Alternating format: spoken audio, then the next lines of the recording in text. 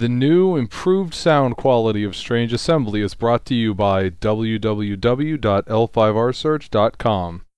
L5rsearch.com is a comprehensive online L5R card database with tools to assist in optimizing your decks, proxying cards, or simply finding out about unusual cards.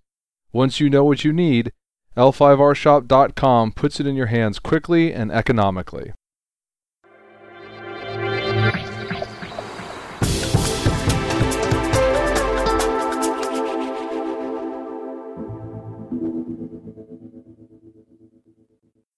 I'm Chris Stevenson, and this is Strange Assembly. Here with me today are Rattling Boy, Phoenix Dude, and have you even played L5R in the last 6 months, Justin? I did like that one time. There was that one time at band camp. Well, it just occurs to me that referring to Kevin as Phoenix Dude is very vague, because even though I called you Rattling Boy Jay, you are now a Phoenix player. Squeak. Okay, how about Rattling Boy and Smug Phoenix Dude? That works better. And I got nothing. Okay. See, today you're going to get the Strange Assembly review of Nightfall Martial Law. We'll get a strategy segment on splitting attacks. But first, let us entertain you with some random jibber-jabber about L5R. You guys play L5R, right? Yeah. Our audience, they play L5R? I think a little so. bit? Who okay, knows? That's good.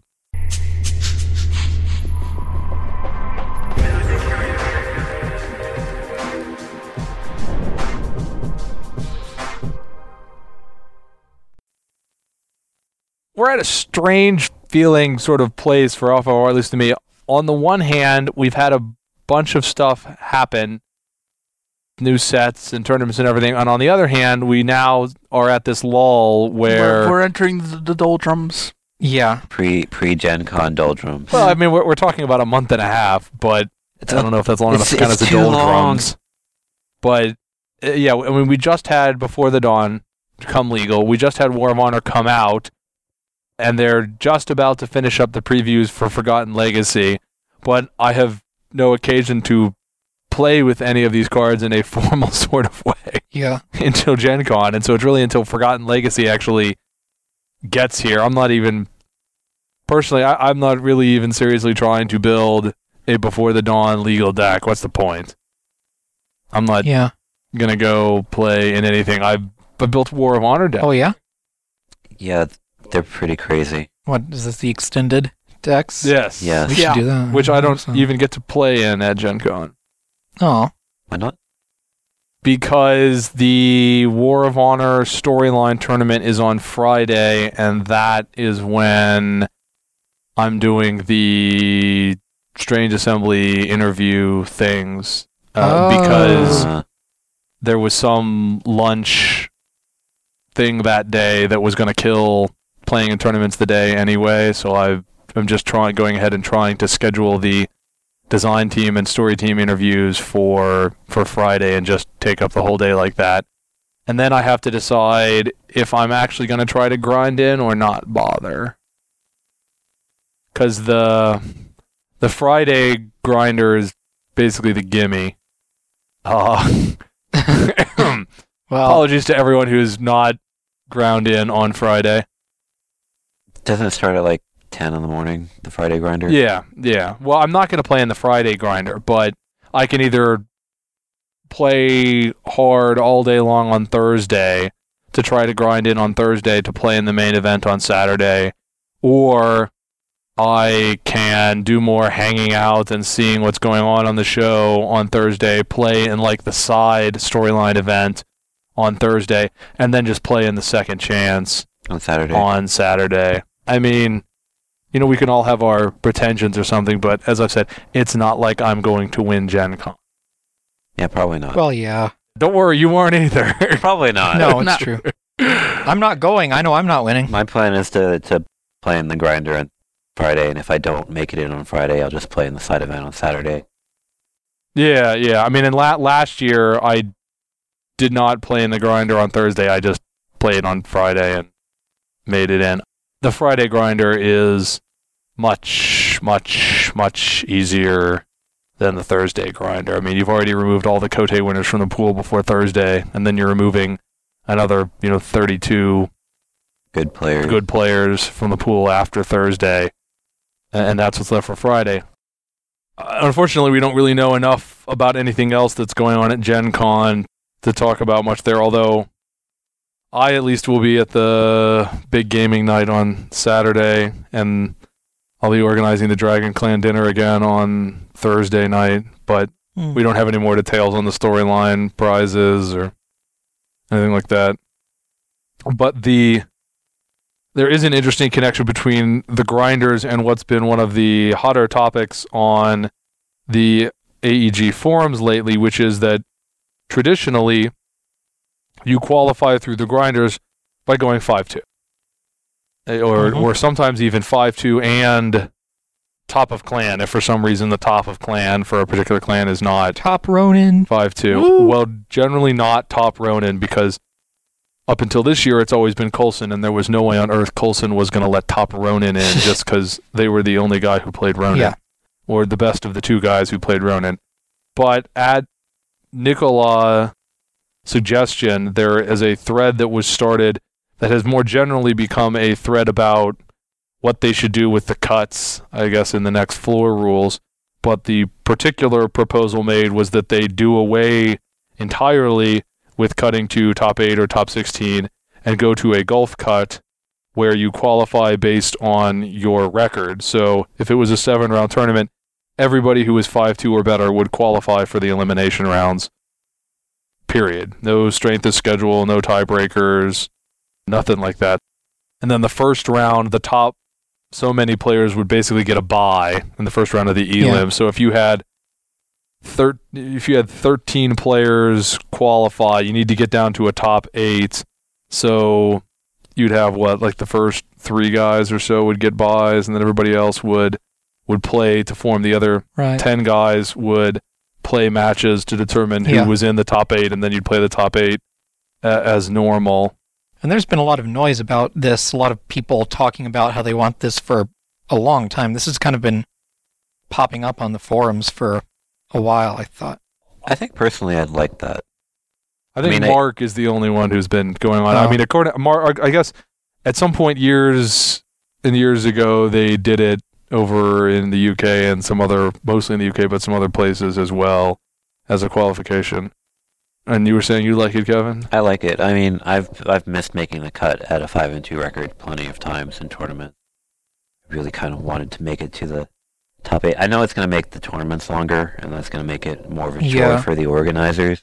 Yeah, I still think for whatever the different suggestions are, the primary impetus behind people wanting the cut system change is exactly the reason that Kevin just said, which is, I want it to be easier for me to make the cut.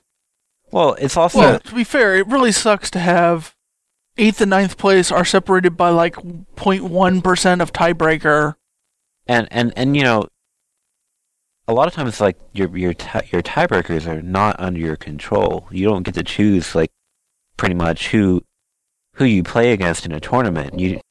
If you run into a guy who's just really bad as your start match, and then you go 5-2, and everybody else you played against was solid, it's not exactly an indication of your strength. It's just you got unlucky as far as who you played. Well, it's the strength of your schedule.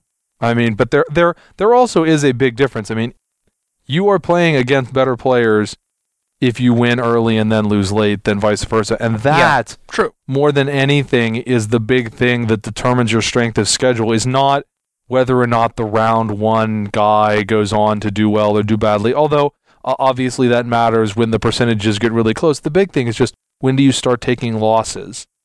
If you win your first 4 games and then you lose 2 of the next 3, or you win your first 5 and then you lose 2, you're going to end up with pretty good tiebreakers as a 5-2, even if the guy that you beat in the first round drops after a few rounds.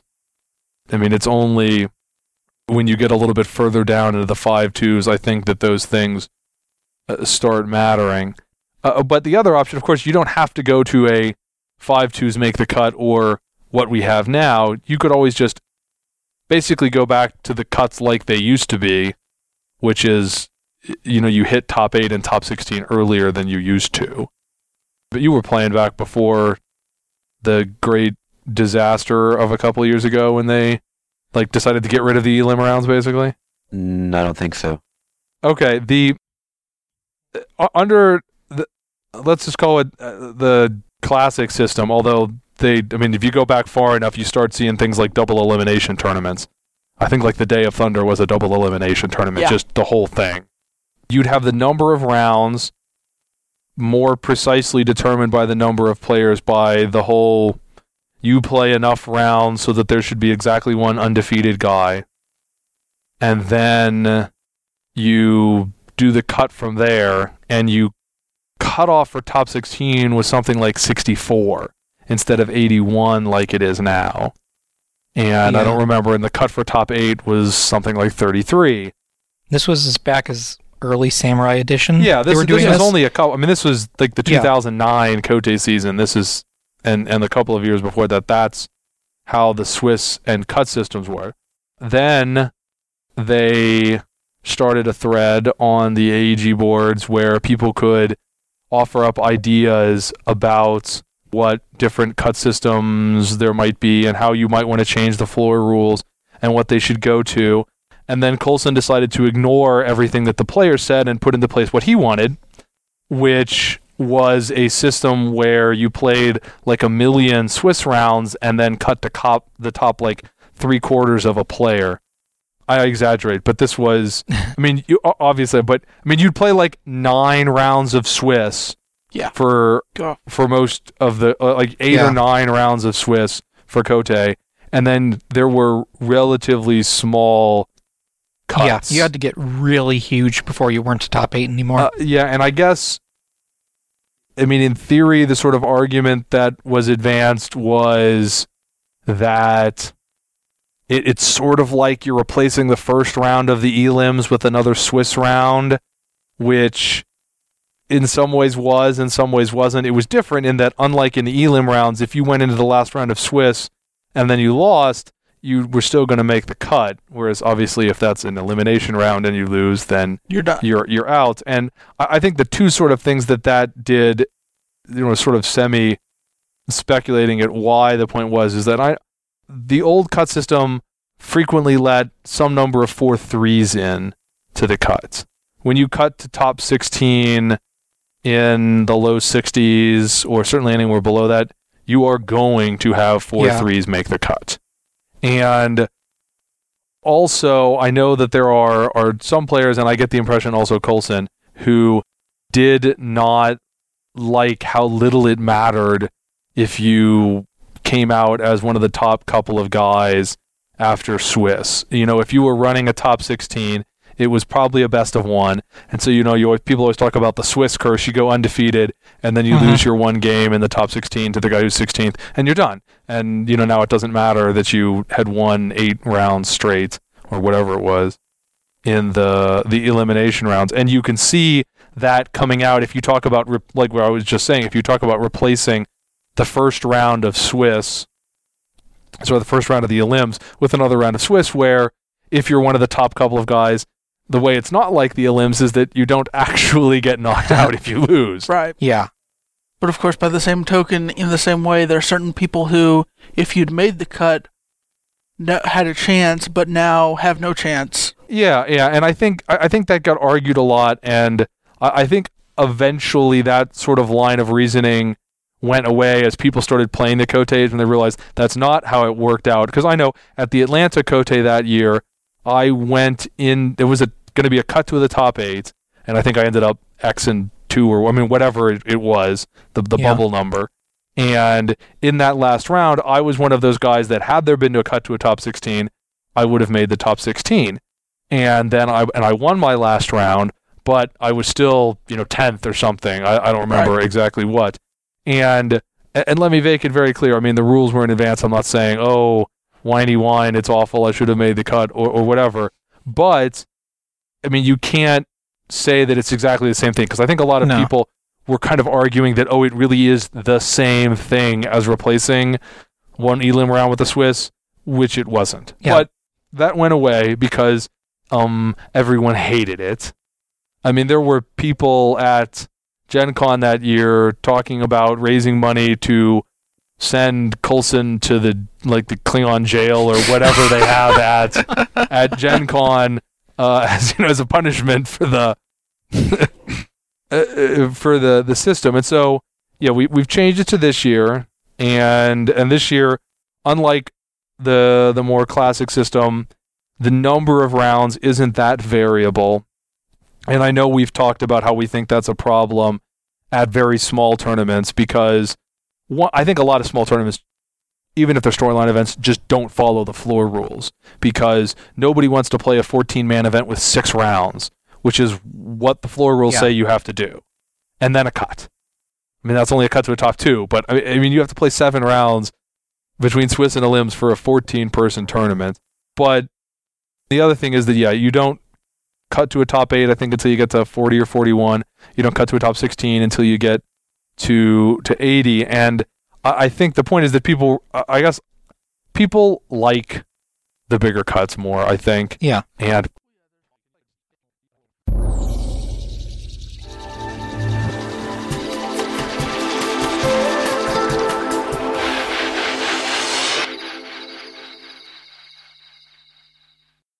Hey, this is Chris doing my editing some 2 weeks after the fact now. You may have noticed that things just cut off. This is going to be the first of 3 times this episode that technical difficulties get in the way. Unlike several episodes ago where we basically lost an entire episode to technical difficulties, this episode has 3 segments, one of which has an issue in the middle, one of which has an issue at the beginning, and one of which has an issue at the end. So here you're basically missing the rest of our discussion about the cut system. The short version is that everyone on the podcast but me likes going to the golf cut. Everyone who's 5 and 2 makes it. I think that we should go to a bigger cut because that's what more players want, and there isn't really a good objective reason not to go to the bigger cut. Everybody else wants 5-2, I think, because they really don't like the tiebreakers. I think that the strength of schedule tiebreakers are perfectly fine.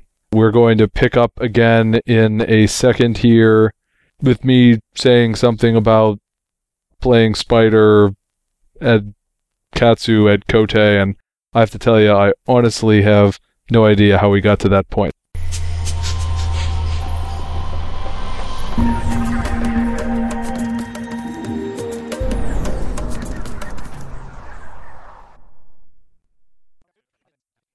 I'd actually played Breeder at the Kote and won, I would have picked Katsu. I always liked him, and he just kind of vanished off the map for a while. I always wanted him to accomplish something other than being Daigatsu's monkey.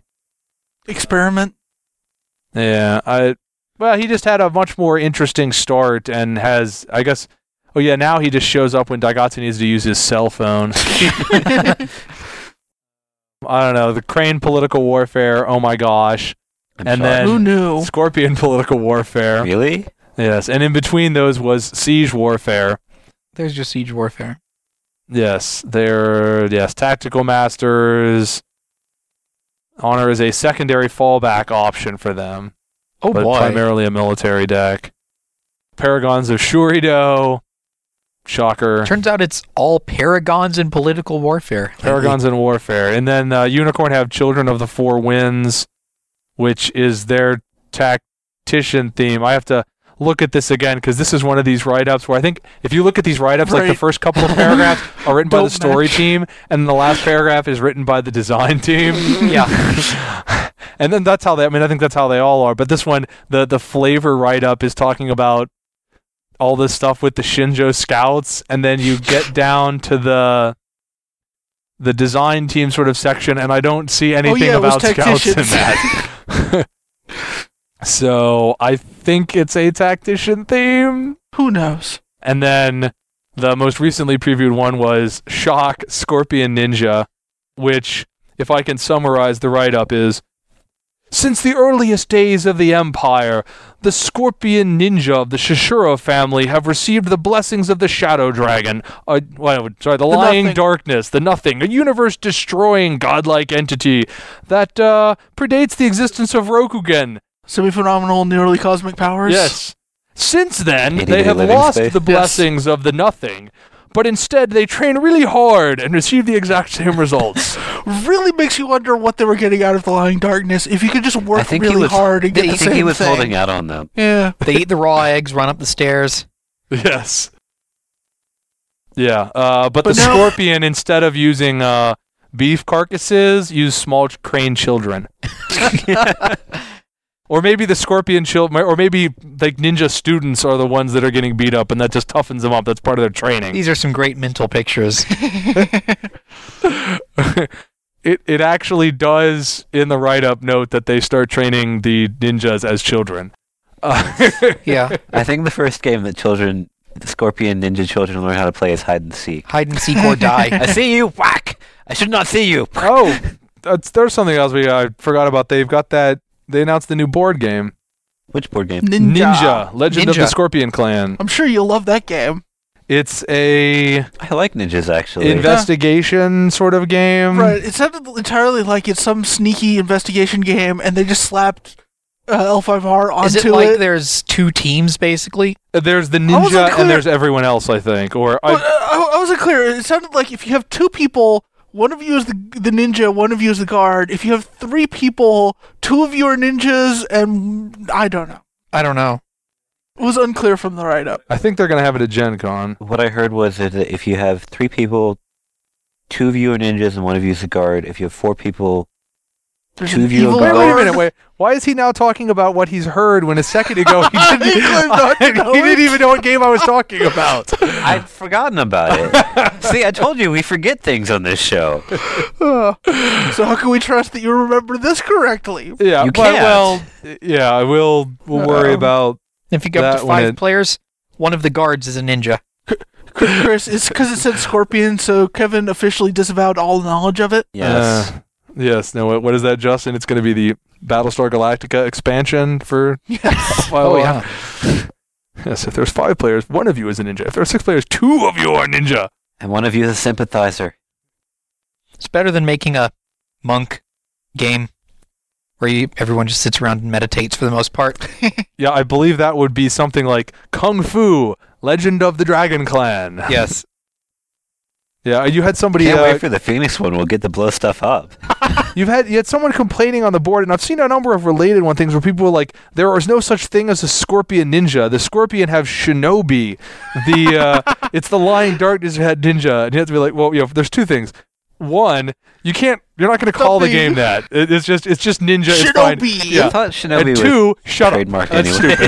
stupid. Realistically, it's just shut up. In episode 387, Scratchy struck the same rib twice in succession, but it produced 2 very different tones. How do you explain that? Well, it's. I think people go back to the bit, and I think it's all the way back in Way of the Scorpion, where they talk about how it's only like trainees who actually wear the black pajamas Yeah. and Yeah. run around, and then once you And they have little succeed, name tags that say, "Hello, I'm Hello, a trainee." yeah, hello. Well, they say hello. I'm a ninja. Bright orange name tags, But- you can but- see them. But real Scorpion Shinobi don't wear that sort of outfit and stuff. But of course, we have in fact seen over and over and over again Scorpion Ninja wearing with, the with black literally outfit. the ninja word on their card, wearing the pajamas. Like it's Soshi Tenbin, master killer. Oh, he must be a trainee. He's got the pajamas on. Yeah, I'd like to Yeah. see more ninja that don't look like ninja at all, that just look like a dude.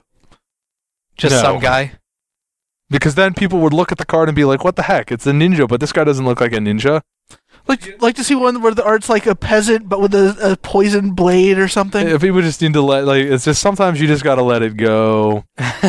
Willing suspension of disbelief. Yeah. Where's Well, the or fun in that? yeah, not fixating too much on frankly anything from a Way of the X book should not be fixated on Those too are much. somewhat old books. Well, it's not just that they're old, but they're also Full of flies.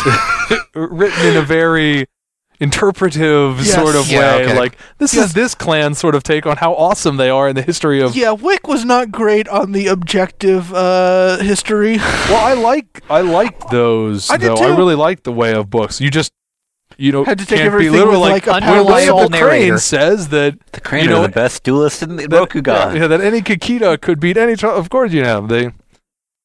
I don't know. Although Way of the Scorpion does have the a funny little bit where they go through and kind of make fun of all the other All other clans. clans. Yeah. Well, I like the one, and it wraps up with the one from the Scorpion runs into the dragon or Tagashi or whatever, and Tagashi's like, well, you did this, you did that, you did the other. Why should I? You know, how do you know I want to? He's like, well, because you watched me do all that stuff and you didn't do anything about it. So shut up.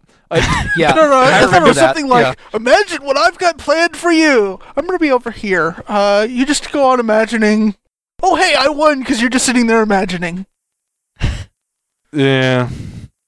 But let's see, that was Ninja. Do we have anything else exciting? Kote season is over.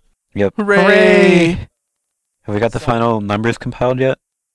Well, there aren't really going to be final numbers for Kote season, although you're not the only one to ask for them. I wasn't really planning on it because the last 3 weeks of Kote season aren't They're a different format. the same. Yeah, they aren't the same format. Oh, I mean, we right. did. It's been so long now since I wrote them up and put up. I put up.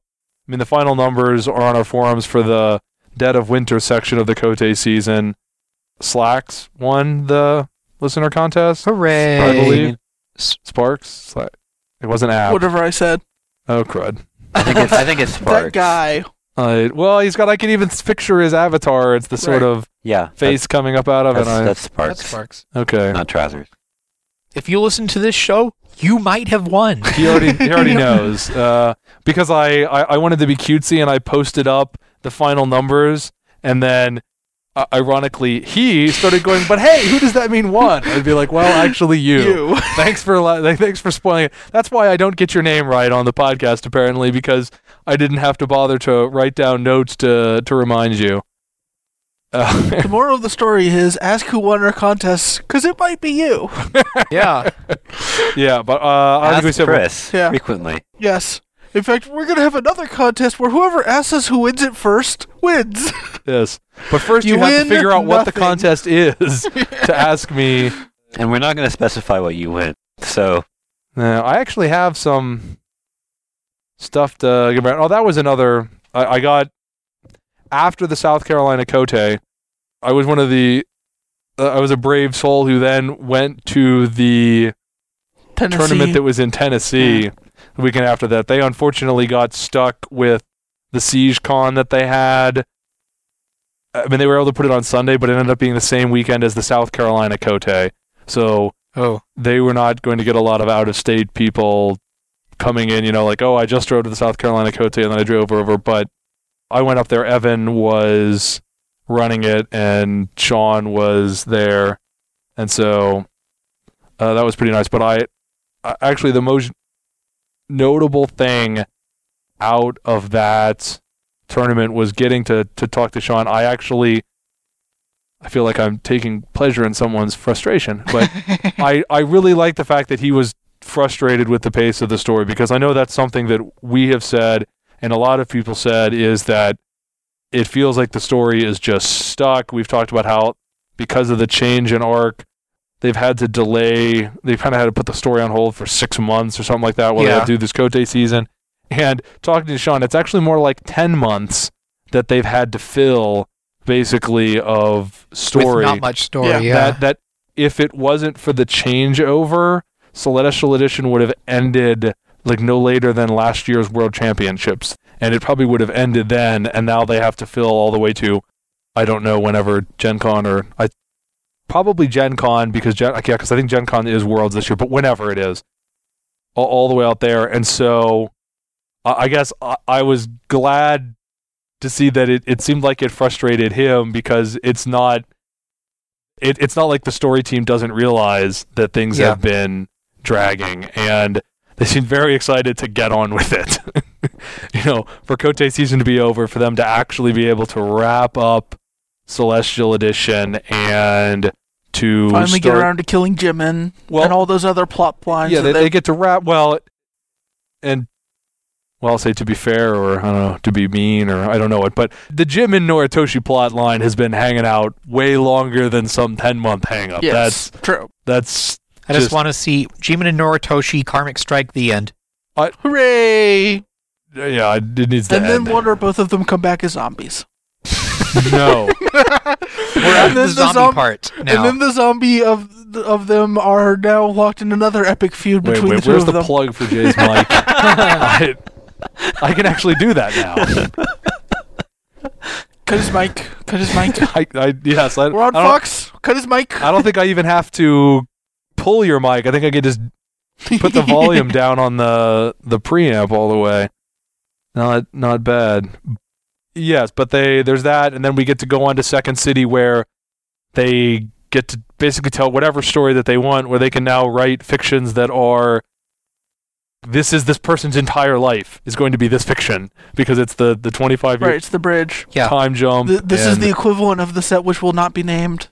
Yes, we can name it Spirit Wars. They can't name it, but Oh Why yeah, can't they name it?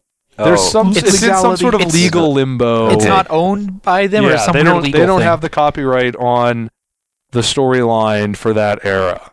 I don't know exactly who does or exactly how it ended up like that, but it may have something to do with the fact that was the last set that That was the last WotC set. was WotC, or did it get? Yeah, because then Gold was the Gold first was one when AEG, AEG got yeah. it back. I think anywhere they do mention it, they call it the War of Spirits, and Yeah, it's just the War kind of the Spirits, or I'm not sure what exactly it is, but there's some legal issue with it, which is because I know that my favorite L5R RPG books are the sort of timeline books where you have Time Yeah. of the Void or the Four Winds or something. I always used to be like, I want to get one of those for Spirit Wars. No, not going to I happen. think I've still got a Spirit Clan starter deck sitting around somewhere. Yes. Shrine of the Spirits, which you cannot play Anywhere it's, ever. 'Cause it's it's banned in stupid. Legacy. Yeah. I don't How would you like to start with 6 provinces? know if it's banned in War That of sounds Honor or horrible. not. Who knows? Yeah. Because they haven't announced come on, Reese, announce the War of Honor banned list, please.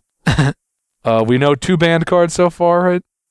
Chagatron and And in Time of War. In Time of War. Right. Chag, yeah. Yeah, in Time of War is specifically banned in War of Honor, and Chagatai is banned because any card that was banned. Oh, yes, that's right. Yeah. We already We've blathered covered about that. this, didn't they? Yes. Including the rat that got The rat. preemptively banned. He didn't get banned. He got unbugged. There's There's a subtle but important His difference. reality bug is Yes. ignored. What lets you pretend that you didn't just ban a card? Right. Well, also, Legacy. He's not banned in Legacy, but Well, stuff isn't banned in Legacy based on whether or not it was banned during the arc. Yeah, Legacy is True. its own But- thing for ban. Yeah, I mean, he wouldn't be legal in Extended because if you're talking about Celestial and Samurai arc, he's still not legal. right. However you If slice they it. had done an extended in Samurai Edition, he would have still been legal, but they didn't. So who cares? Yes. We can Who cares? never worry about that ever again. Hooray. Okay, I think we've fulfilled our jibber jabber quota. Yes. All right, we're done. Enough jibba jabba. No more jibba jabba. Yes.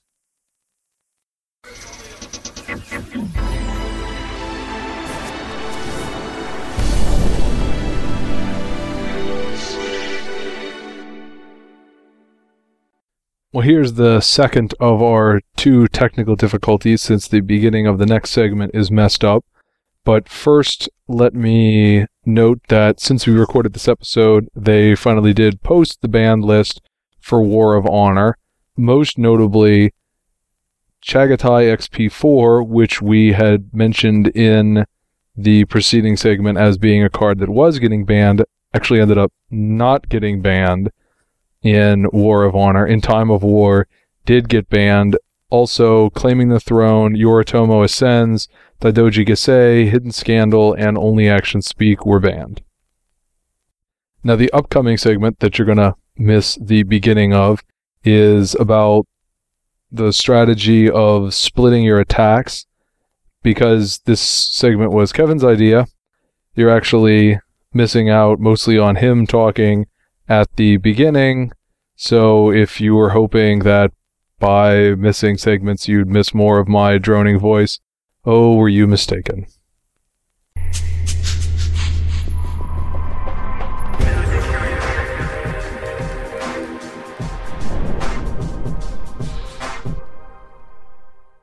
out there that are more able to split on the attack. Yeah, Mantis certainly can split yeah. a lot Oh, yeah. more readily than everyone else. Definitely out of Dragon Guard City. Yeah. In particular, because when they need more They extra can buy a force, they can province. always shore it up by buying an extra follower. And getting that naval reaction at every battlefield you want to actually take it at is pretty nifty. Yes, because the sneak attack effects make it very difficult to split to defend the provinces, and there's a variety of compounding things on there. Not only can you add force on later with Dragon's Guard City, but if you start with a follower on there, then now you're immune to one of the two primary presenceless effects in the environment. I think another example of a deck that has a tendency to split are any of the Kensai decks, like the Monk Kensai or the Dragon Kensai deck, or along those lines, Crab Berserkers. And I think what makes splitting on the attack work for those, in those cases, is that there's a lot of resiliency there. True. Like when you split on the attack with Kensai, for example, you've got, it's not Unstoppable Cut, is it? Unstoppable Cut stops you from getting moved home. Yeah, got an Unstoppable Cut, which can prevent you from being moved home. Now there's Muscle and Steel, which works with a lot of Kensai decks because some of them are running the really expensive weapons. You'll probably be running your Rising Sun Blades and all that. Yeah, and then 100-fold cut that negates you dying. Yeah. Another deck that does it pretty well, I found, is the Scorpion Ninjas, because realistically, if you fail to crack the province, then they just say, okay, well, I kill the card that was in that province anyway and retreat all my guys. Well, and also with the ninja, it's like, okay, I'm going to split here. You've got one defender. Pick one. Wherever you go, I'm going to resolve the other battle first and move all my And do guys funky over movement there. Stuff, yeah. Right. Yeah, the ninjas got all kinds of force pumps and movement tricks they can use, and they've got out of nowhere, which they can just pop a guy out if they need to add the force to the battle. And then a similar, though different thing is, in my Phoenix deck, I've got a splash of cavalry, but not pure cavalry. So I will often send all my infantry at one place, and then send all my cavalry somewhere else, either to draw out the defenders, or just to get a free province with one or the other. Yeah, sometimes you just happen to draw your huge province-crushing cavalry tactician champion, and Yes. Yeah. So there's your thing. That's when do you split on attack? When I'm playing Unicorn. What? No. Well, yeah. No, I think that there are a lot of commonalities that go around. You, at the core, as completely uninsightful as it is, you split on the attack when you think that you have a reasonable chance of being able to take two provinces without really reducing your chance of being able to take one province. And More generally, I'd say that you want to split when you think that splitting will increase your odds of taking more provinces than if you don't split. yeah, Because well, I there have think- been times where I will split my cavalry off to go get a free province, where I think if I bring it in with my infantry, everything will get slaughtered. well, yeah, that should be a no-brainer if you Yeah. think that. yeah. I don't know why you guys bothered. It's almost like, why did you bother assigning your infantry in that attack? To pull all their defenders. I mean, But- I'll sacrifice one infantry guy to pull 3 defenders in and then seize a province. Yeah, well, I think the first province you want to take is more valuable than the second. So I guess, I mean, if you could attack and have a 100% chance of taking one province, or you could split and have a 50% chance of taking 2 or a 50% chance of taking none, I don't think you're actually splitting in that Yeah. point. Probably not. Yeah. Taking the first province is just a huge drain on how much stuff they're seeing. Yeah, well, plus, if Well, and you it's- split and once you're splitting, you're often being attrited more than, which is why two of the other things that, in everything that we've talked about here that come up as far as when it can be helpful to split is if you have cavalry, which lets you have the second province, or the first Yeah. if you're the unicorn, be unopposed, or if you have something that effectively lets you take the first action, either because you have sneak attack, or because you have naval, or because you have good negation that they get to take the first action, but then it's not going to matter, and then you get to kill the guy anyway. Yeah. And, both of those just go towards drastically increasing the chance that you are in fact going to take the second province. Now, a deck that, just because I played with it this season, that splits its attack that doesn't really fit into any of those categories are the Lion decks. I was actually going to say that. Yeah. That's the last deck I would probably talk about is Lion. Now, what I found with Lion is that because you got all those tacticians, you can get the force that you need by, attacking cards. They can buy the province. Right. But I think the thing that works with Lion is because Lion's got so many move-in cards. And that's another thing that works with the Kensai deck in particular, is that a lot of the Kensai deck run move-in, so when they get rid of your person, you can move them back in. Yeah, I think the Lion, to some extent, is just you're always going first, which Is a big deal. gives you an upside when you're doing your attacks. And then just that their selection of stuff is so good that you can be, combined with the fact that you have move-in, where you can, like, I use Kasei to move in this guy, and then I move that guy to move in somebody else to shift around, where I can really split at 2 and be like, that's okay, my half an army can take on all your defenders, what do I care? I know when I was playing with Trevor sitting over my shoulder, there were sometimes he wanted to split on 3, but that didn't usually seem to go well. Trevor plays fast and loose with the number of provinces he attacks at. Well, I think Trevor plays differently to some extent when he gets into a real tournament than when he's Messing around. expounding on how you should be playing with the deck. True enough. But it can be important. Of course, a lot of the times we've talked about relatively high honor clans splitting here. Your mid or high honor clans that have the more cavalry or lion or something. Low honor clans at some point often have to split. Yeah. When they attack, Unless because your mantis going off your guidance, yeah.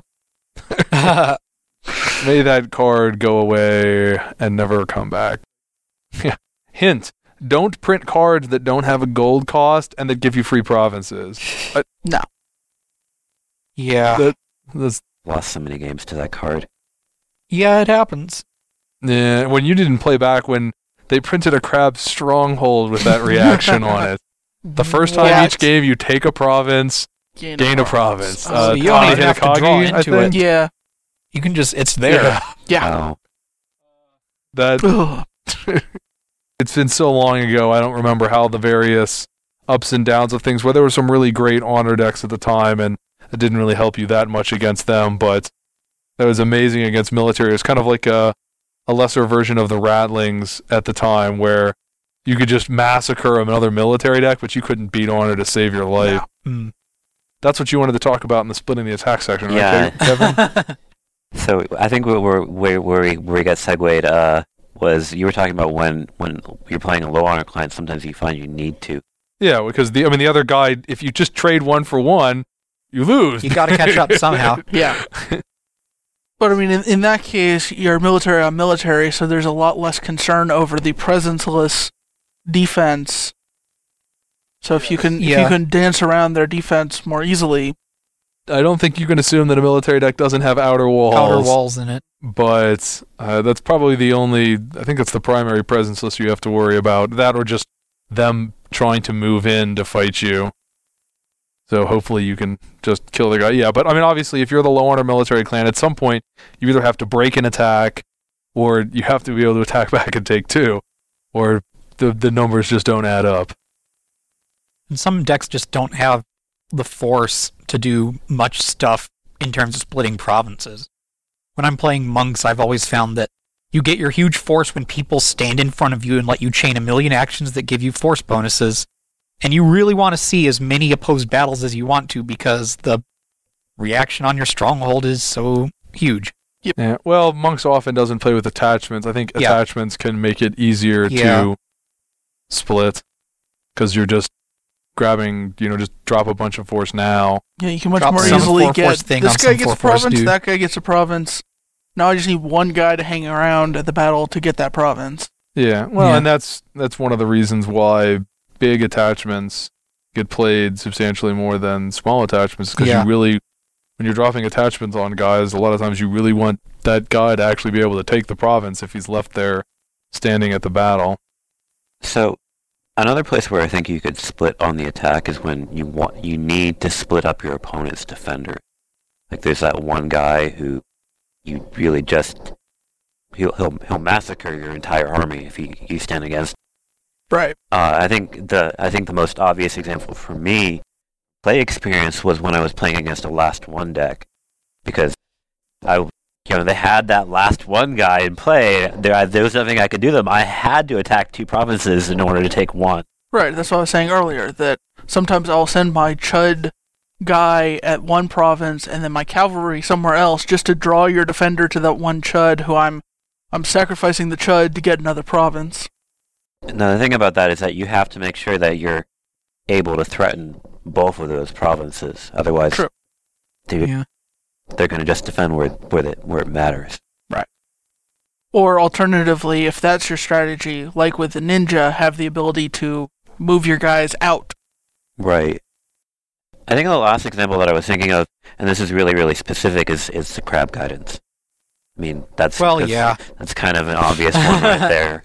Yeah, I assigned Kuon to this province. Yes. And then Hida blows it up. And I assign everybody else over here. That should be an ancestor. Hida blows it up. Yeah. So if you're a crab player and you were not aware of that trick, now you should be. In that case, we're very sorry for the rest of your playgroup now. And we would like to apologize to them. Any other thoughts?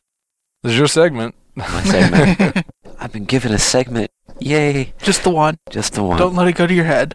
It happens every so often. I think that's it. Okay. I'm curious, though, at the beginning you said you wanted to have another strategy segment where we talked about splitting attacks. What was the first strategy segment that we had? I thought we usually tried to avoid displaying our ignorance. Border keeping. Oh, yeah. That was pretty easy. Discard your personalities when you're border keeping. Yes. Yeah. Okay. That's it for this one.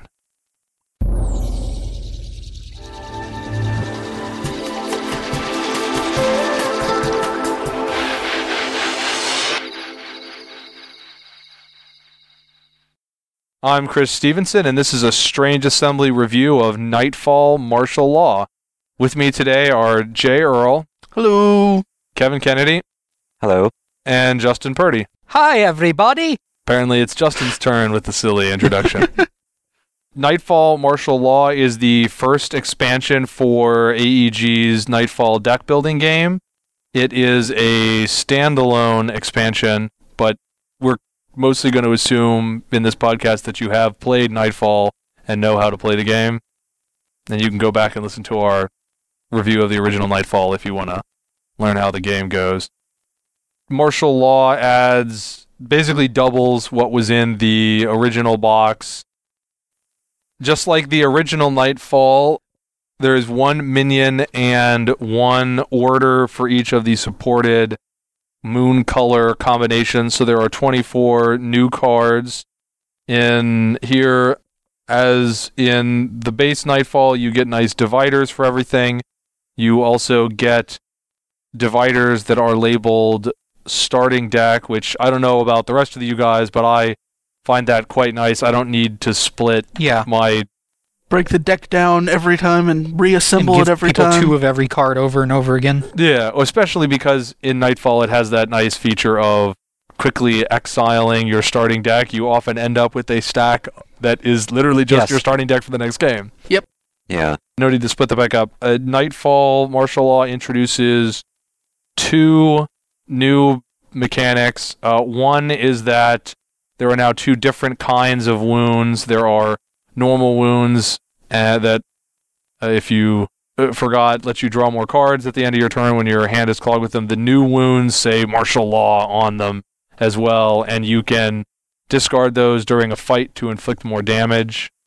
The other new mechanic is called Feed, and Feed only appears on orders. It lets you pay some cost, usually discarding cards from your hand, in order to have the effect resolve multiple times. You just resolve the chain text, and then you pay the feed cost, and you resolve the chain text again, and you can do it over and over and over again. As long as you can pay whatever the Hooray. feed This has cost the is. unfortunate side effect of making some of the cards in the set kind of broken.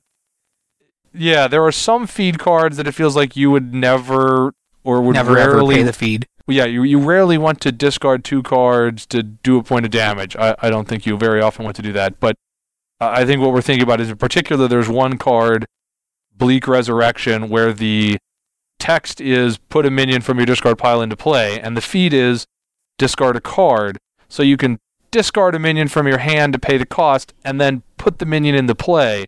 So it's not really a cost for the feed. You just get to Play all your minions. yes, Yeah, play, just play every minion in your hand. And most of the ones in your discard pile, too. Yeah, we've played multiple games where if you actually can get a big hand, which is relevant. If you can't get a substantial hand, then you can't Bleak Resurrection for nearly as much. But if you get a substantial hand, for example, using Brenna and Taylor, a minion that that draws cards and combos with it, and as far as the moon colors go, then yeah, you just Yeah. get to put however many cards you have in your hand, you get that many minions plus 1 in play. And to be fair, Bleak Resurrection does combo into blue cards, which tend to draw you more cards. Yes.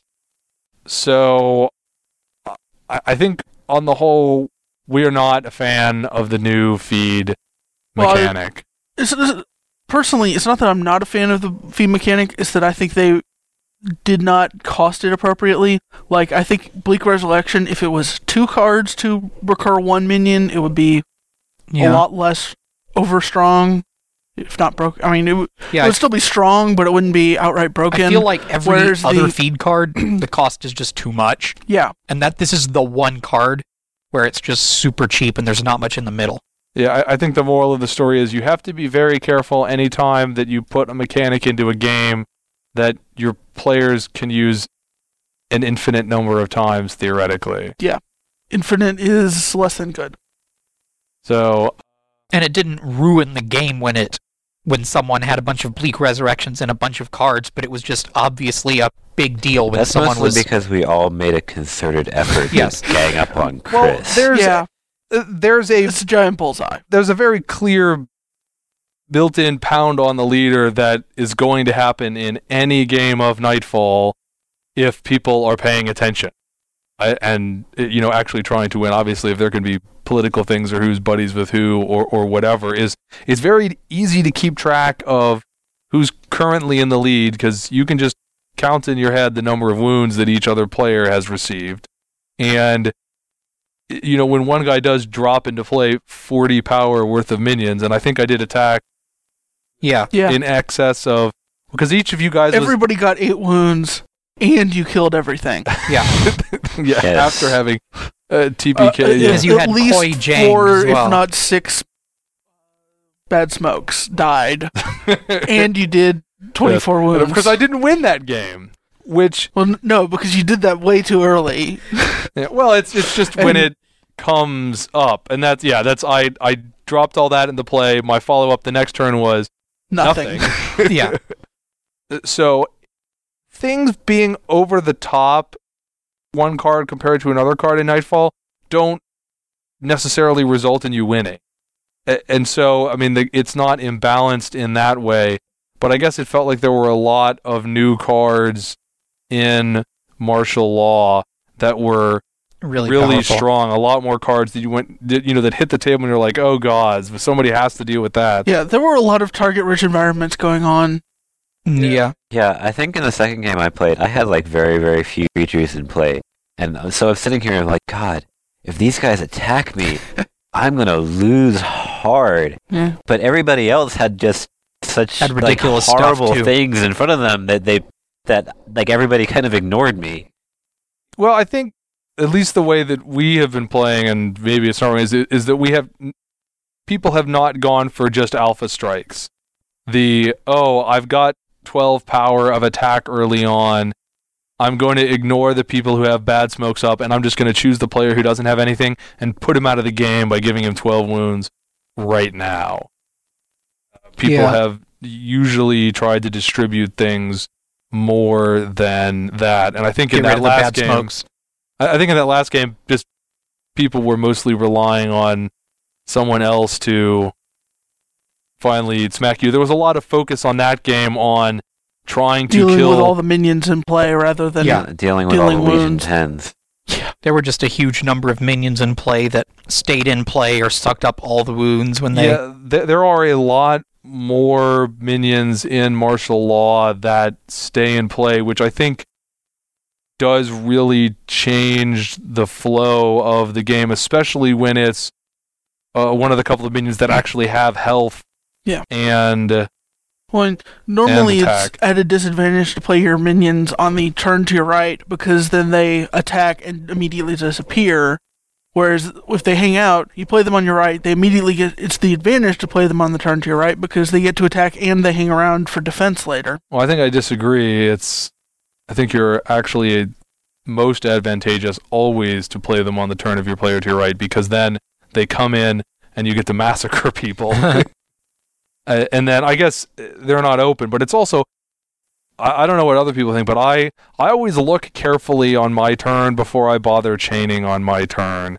I need to be able to, if I'm not do putting something into really good. if I'm not putting into play good defensive minions or things that are going to kill personalities or kill minions that the guy on my left puts out, I don't. You don't want to hand him something. I don't want to chain and put in some 2 power, 1 health guy and then have the player on my left drop 3 minions into play and then beat me over the head with them at the start of his turn. Yeah. That's. It seems like when you have the most massive wound handouts going on in Nightfall is when you get to drop it on the turn of the player to your right, because the rest of the players don't have the chance to end Counter. your Shoot guys. down your stuff, yeah. Yeah, well, not only have there hasn't been a turn since then, but your minions don't even come into play until after the other 2 guys' orders and minions have resolved, so they Yeah. can't kill They your can't guys react to it, with, yeah. with come into play text or chain effects. So I guess there's no such thing as a come into play text. They're all chain effects, even on the minions. Mm. Yeah. But that's probably enough strategy. You probably want to hear more about what's in the set. In addition, so there's Bleak Resurrection, which we talked about, just drops lots and lots of minions into Yep. play. Another card that we mentioned was Brenna and Taylor, who the Myriad Games podcast guys entertainingly dubbed the Olsen twins. With good reason. Yes. Yeah. Yes. And they stay in, they have very little health, they have very little strength, but they just stay in play and draw you extra cards at the end of your turn, which is worth it. You do have to watch out if you just have a lot of Brenna and Taylors in play, because everybody will then go like, oh, that's such a good card, and make you a target, and Brenna and Taylor has no capability whatsoever to defend you. Not but really. in no. our second game, I don't think the Brenna and Taylors made it around the table past the first turn. I think they were snatched up. Yeah, they were Yeah. snatched up in the like the first first turn. round, and then Chris bought the last 2 and on his his second turn. I bought 2, Jay bought 3, Kevin and Justin didn't buy any, I bought the other 2, and they were gone. Yeah. And then the Legion 10s were quickly gone as well, because they combo well with her. that, And- well, and because it's the good Legion 10 colors. is cheap, Yeah. it's got a lot of force, and it sucks up damage like nobody's business. yeah, Legion 10 is a high force, and it's got in play text that whenever it blocks something, you don't get trampled over and take the He takes damage. all So the damage. it's only got 1 health, so it's always It's going to gonna die die. when it blocks, and it's easy to kill with various other card effects. But when your opponent sends a 5 force minion at you, the Legion 10 is gonna Sucks that's it his all job. suck it up. Yeah. So, and Legion 10 and Bleak Resurrection are yellow primary moons together. Like I said, there's an order and a minion for each of those, and they both combo directly back and forth into Brenna and Taylor, who has a blue moon and then goes into yellow. The match for Brenna and Taylor is the order is Sweep and Clear, which it just lets you draw a card. That's never shabby. Yeah, it's not bad, but And it's another one that's got a feed on it of discard 2 cards, so you can keep pitching 2 to draw 1. I don't know why you would want I don't know why to. you have a want bunch to. of wounds. I guess, yeah. Yeah. But yeah, it's another feed that you're not too scared. Let's see, what other are cards scared us in this? Koi Jang, there's several Yep. Jang family vampires in there, but Koi gives all of your minions one additional strength, Yeah. which Leads to insanity. And you can have multiple copies of her in play, which means if you get 2 out, like even your bad smokes are scary. And if you're playing the Resurrections and you're dropping 7 or 8 guys into play with Koi Jang, it's huge. yeah, Obviously, that's some work. I think and maybe we're fixating too much on That one game we Bleak played. Well, it's not just one game, but it's, I guess, for us, Bleak Resurrection has It's kind of tainted Kind the of whole set for me. tainted the. Yeah, I almost want to say if you like Nightfall and you want to get martial law, and if you do like Nightfall, you'll want to get martial law because you'll want the extra options. I would almost take Bleak Resurrection and just not put it in the draft pool. Hmm.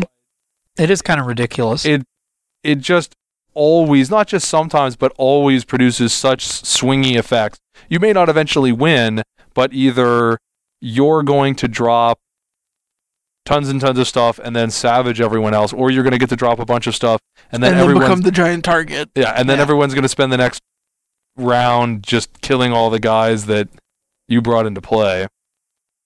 So, but and Koi Jang is one of several draft cards that does have some sort of printing goof on the text of the card.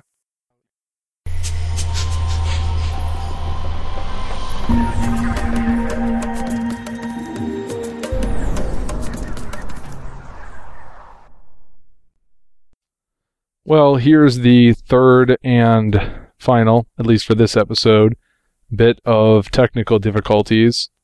In the rest of the Nightfall martial law review, you missed us actually talking about cards other than Bleak Resurrection, but there's really no good way to recreate that. You can stop by strangeassembly.com, where our written review is posted, or I should say my written review is posted, although I think we'd all agree with most of it. If you couldn't tell from our initial discussions, I think we all reached similar conclusions on Nightfall martial law overall. The biggest difference feel-wise between the base game and martial law is that in martial law, none of the minions have chain effects, although they do have kickers, and a lot of them have in-play effects, and a lot of them stick around. And we also felt that overall the minions were much stronger than most of the orders, and the strongest order, Bleak Resurrection, was just about putting minions into play. And so that makes martial law feel notably different from Nightfall. There's just a lot more minions on the board, and a lot more minions that do things when they're on the board, and then they stay around. And whereas in Nightfall, everything tended to come and go pretty quickly. In balance, we liked the original Nightfall better. If you haven't played Nightfall yet and you're deciding which one to get, even though martial law is a standalone, we would recommend picking up the original Nightfall. Obviously, if you already have Nightfall, then you'll know what you think of the game. If you like Nightfall, then I think you'll still like getting martial law for the additional options. Although, as you probably gathered from our endless discussions of the card, in the future we will just not be playing with Bleak Resurrection when we play Nightfall. Hopefully, both you and I will not have to deal with more technical difficulties in our next episode, where we will hopefully get to talk to you about Forgotten Legacy. Until then, that's it for this time.